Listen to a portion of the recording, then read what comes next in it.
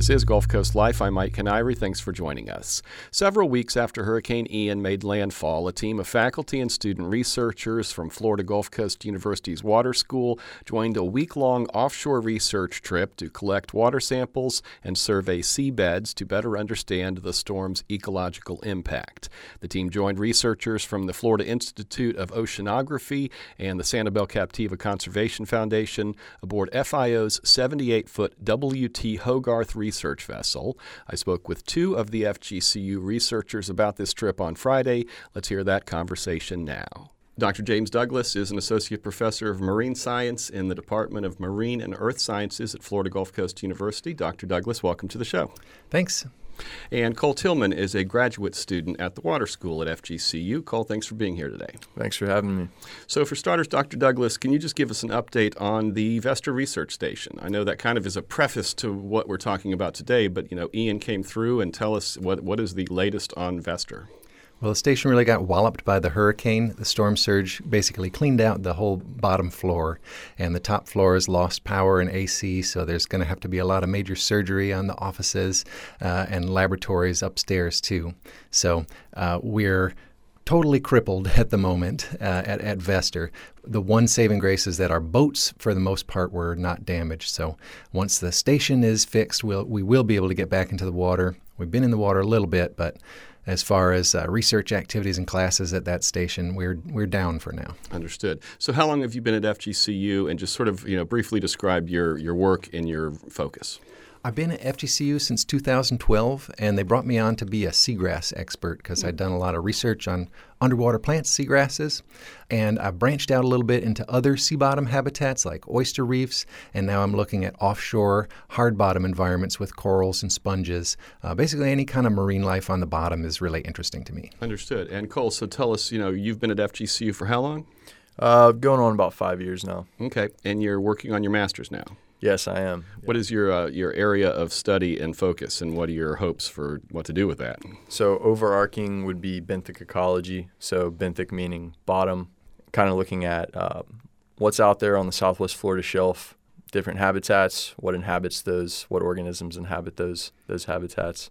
And yeah, like we talked about earlier, I mean, there's not one specific thing that I want to do. I want to learn more about what it takes to actually look into these environments, determine how humans are affecting these environments, and sort of how to turn that into numbers instead of just observational, saying, oh, this looks this way, but how do you turn that into numbers and actually make something out of it? Understood. Yeah. So we've got you guys in here today because you were on the Hogarth, is that how you say it? Right. For this research trip. How did this all come together? What's the origin story of you guys all coming together to do that? Well, there are a lot of scientists that were studying life in the area before the hurricane. So we were looking at the sea bottom habitats on what Cole called the southwest Florida shelf. So that's the area offshore of Lee and Collier County. And obviously, that work was interrupted by the storm, but we were very curious to see how things in our study areas had changed after the storm.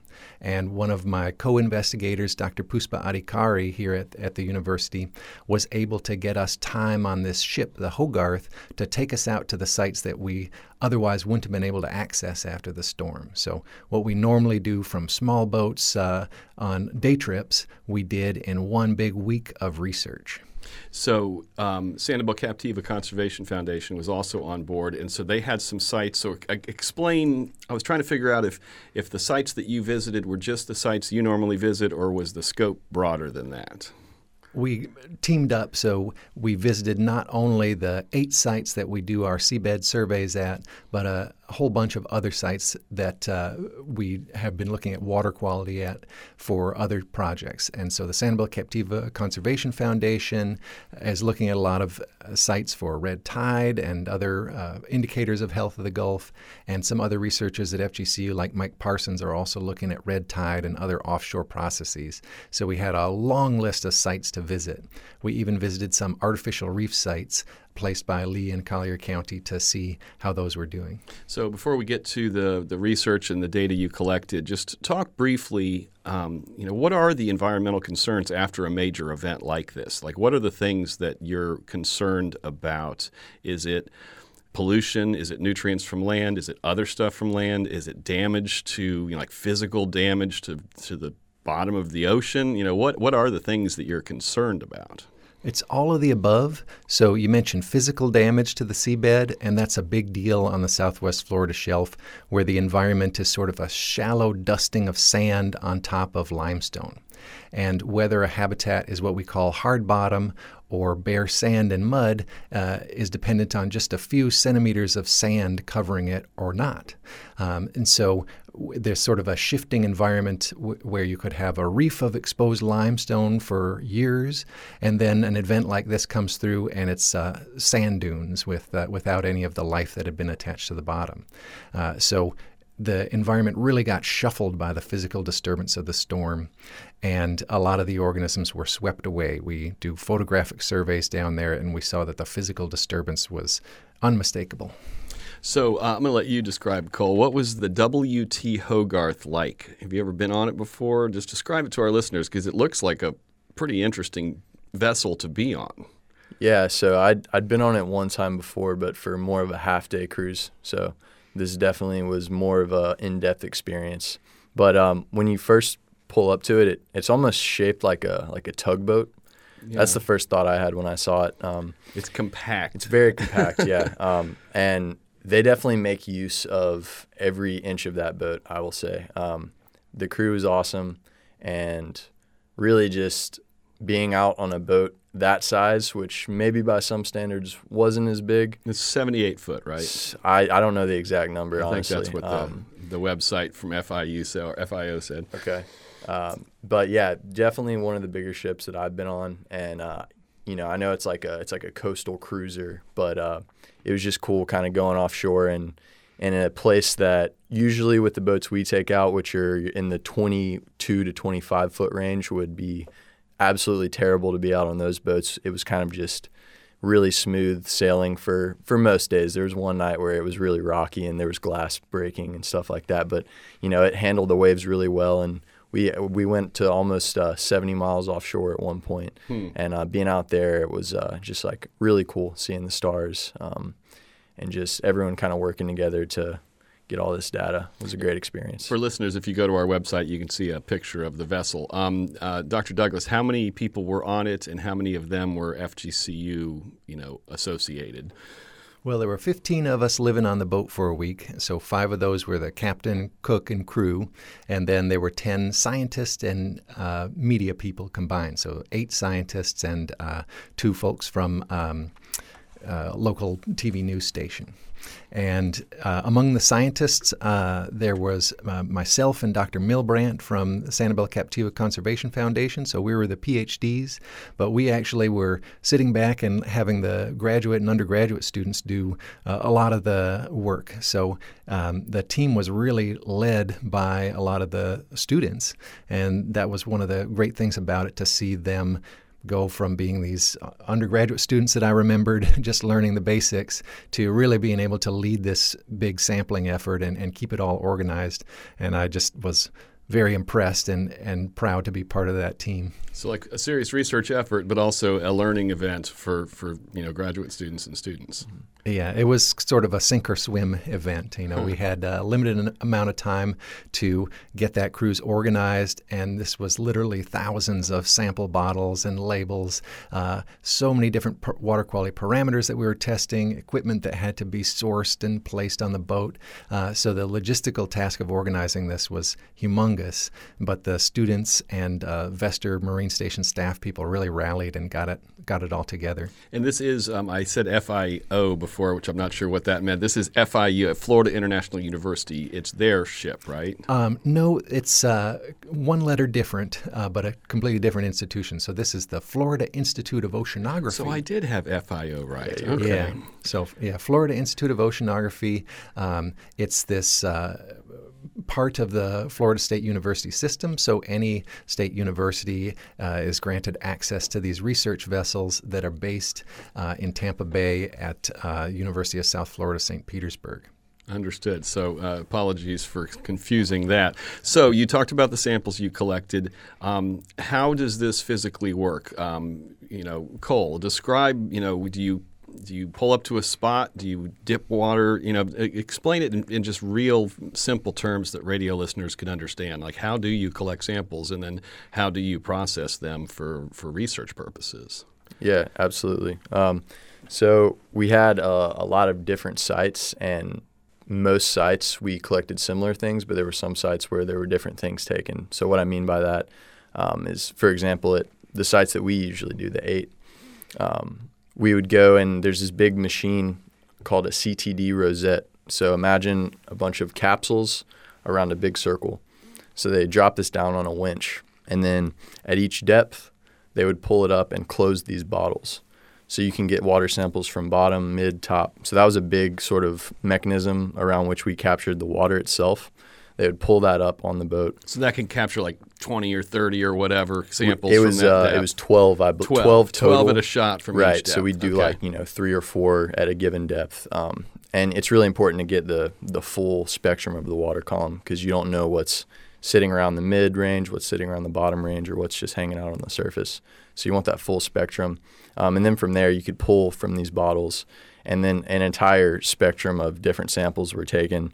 Chlorophyll was an important one too, and that was something that was able to sort of pinpoint where we were at in the blooms when we did go through them, just as an indicator of phytoplankton, really small little things. Blooms meaning algae blooms of some kind? Algae blooms of some kind, which showed afterwards to be actual red tide blooms.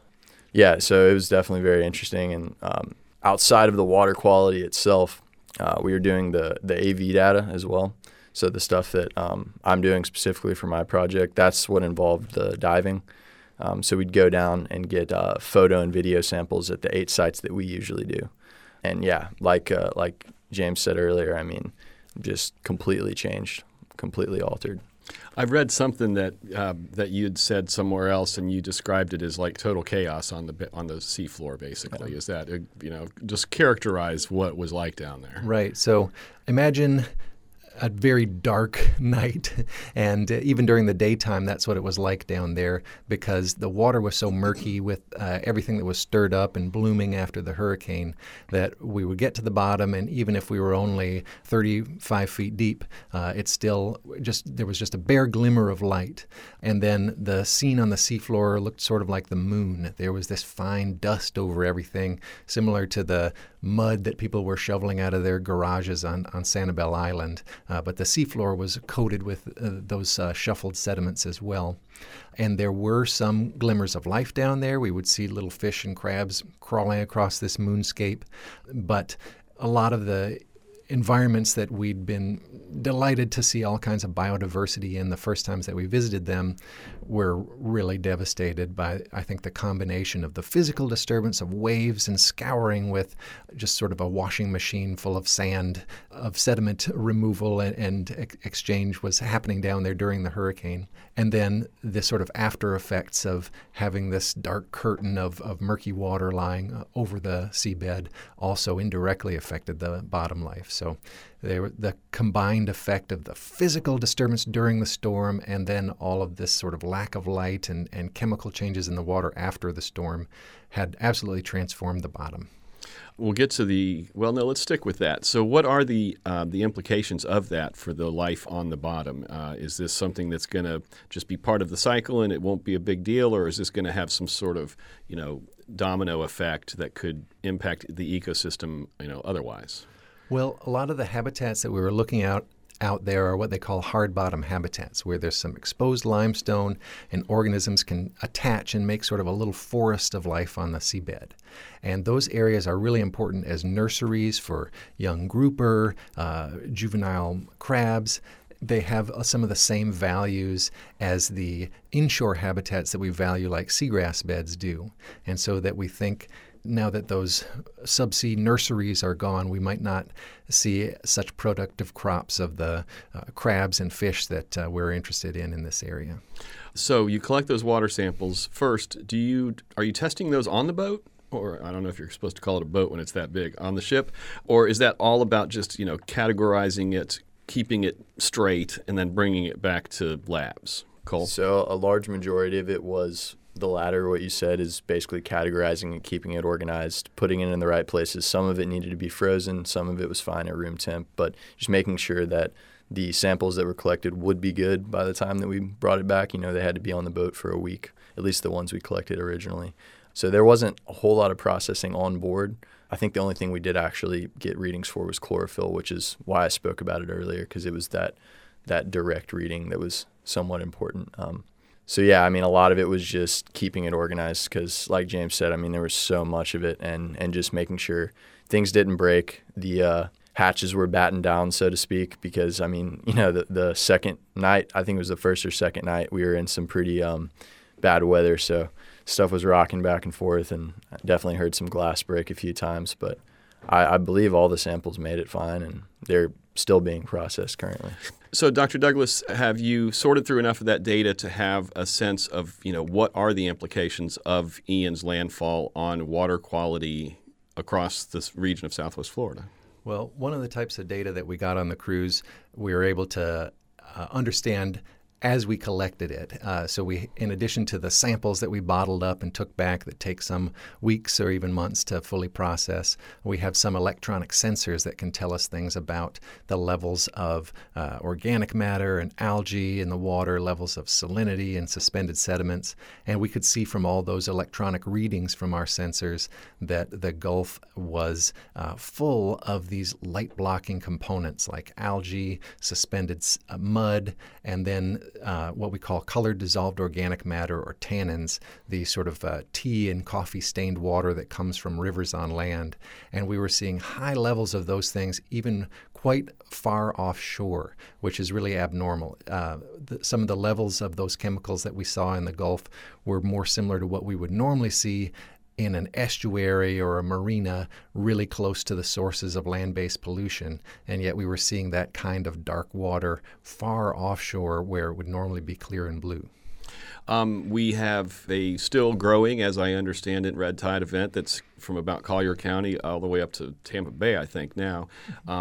Is there a way to correlate that with data between the Ian event and what we're seeing offshore now? There is. So the connection is nutrients, right? So red tide is a photosynthetic organism that, like plants on land, it depends on nutrients like nitrogen and phosphorus.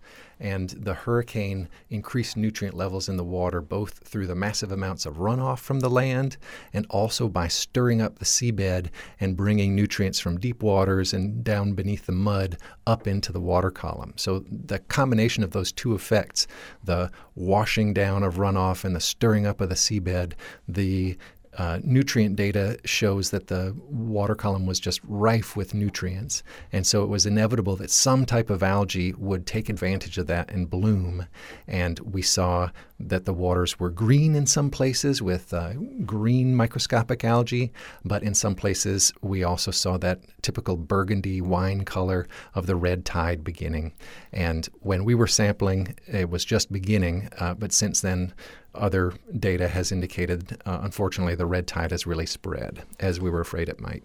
Not necessarily in terms of red tide, but do you have a sense of how long it might take for the system to return to something like normal? Is it the Gulf Stream that's moving water around? It seems like at some point everything will dissipate. Is that a years-long thing? Is that a weeks, months-long thing? Here on the southwest coast of Florida, we have a very different situation than they do on the east coast of Florida, where the Gulf Stream breezes right past the coast and whisks away the pollution. Pollution here on the southwest Florida shelf tends to linger for a long time, months or years, because we have shallow water hundreds of kilometers from shore, and we don't have any big direct influence of the Gulf Stream to whisk our problems away. So it's going to be stewing out there for months, years perhaps. One of the goals of our research is to understand what happens to the pollution and runoff that goes out there, because we know it doesn't just disintegrate into nothingness. Some settles to the bottom, gets stirred back up again. And so we know from past years that sometimes we'll get a bad algae bloom the year after a hurricane, and understanding the mechanisms of that. Where does the pollution go in the meantime, and what brings it back a year later to cause these blooms? So I think that the current red tide might dissipate, but I don't think the legacy of Ian is past us yet. I think that there's going to be more acts to this play. And another act to this play, I hope this is not something that I'm predicting, but, Lake Okeechobee is currently about 2 feet above the historic norms. At some point, the Army Corps is going to have to start releasing water. In 2018 and part of 2019, after Irma, we had that horrible blue-green algae event all the way from the lake to the estuary. Are there concerns of something like that happening? There are absolutely concerns. Basically, any extra nutrients that we add to this stew out there has the potential to exacerbate algae blooms. At the same time, though, we can't just let Lake Okeechobee overflow, and lowering levels of Lake Okeechobee is important to help us absorb the impacts of whatever the next big rainfall or hurricane event is. So managers are really sweating bullets and working hard to try to figure out what's the least harmful thing to do with this water that's piling up in Lake Okeechobee. And there's likely to be impacts somewhere from the releases. How long will you be sorting through this data from that one trip? Well, we're getting caught up on the data from the trip. My students and I are talking about having a mini symposium where we compare notes on what we saw pre and post hurricane. But our original study looking at these areas of the seabed off of Lee and Collier County was designed to go for a year. So we'll be sampling every 2 months until next summer, and we'll be able to see sort of a whole year cycle on the southwest Florida shelf with, of course, this big event of the hurricane happening in the middle of that cycle. So sometime next year, we'll probably have the full story of what happened over the course of a year, of course, with the big dramatic event being hopefully the only big dramatic event being Hurricane Ian. It's an interesting thing that scientists find, a situation that scientists find themselves in is like Dr. Mike Parsons. We talk to him all the time about blue-green algae, but if there isn't a big event, he can't do his research. And so now you have this event that's happened that's going to give you data that will, tell us something, right? Yeah, I wish that we'd been able to get a normal year. Yeah, a whole year before you had the event, right? In ecological studies, the holy grail is to do a before-after control impact study. So you want to study the system before the impact. Before, during impact. Right, and you also want to have a control site where there was no impact, right, or a normal year to compare to. So one of the challenges that we have here in Southwest Florida is finding sort of a clean baseline that's not affected by some environmental disaster or another. We also wish we could have a time machine to see what the Gulf was like 100 or 200 years ago to know sort of what we've lost or what we should be aiming to restore as far as these seabed communities are concerned. All right. Well, that is all the time we have, unfortunately. I want to thank my guests. Dr. James Douglas is an associate professor of marine science in the Department of Marine and Earth Sciences at FGCU. Dr. Douglas, thank you for coming in. We'll have to have you back as this research continues. Thank you. And Cole Tillman is a graduate student at the Water School at FGCU. Cole, thanks to you as well. It's been good talking to you. You can see photos from their research trip on our website, wgcu.org/GCL. Our show today was produced by yours truly. Our director today is Richard Chinqui. Our social media coordinator is Tara Callaghan. For now, thank you for listening. I'm Mike Canary. This is WGCU-FM Fort Myers 90.1, WMKO Marco Island 91.7 FM. We are NPR for Southwest Florida.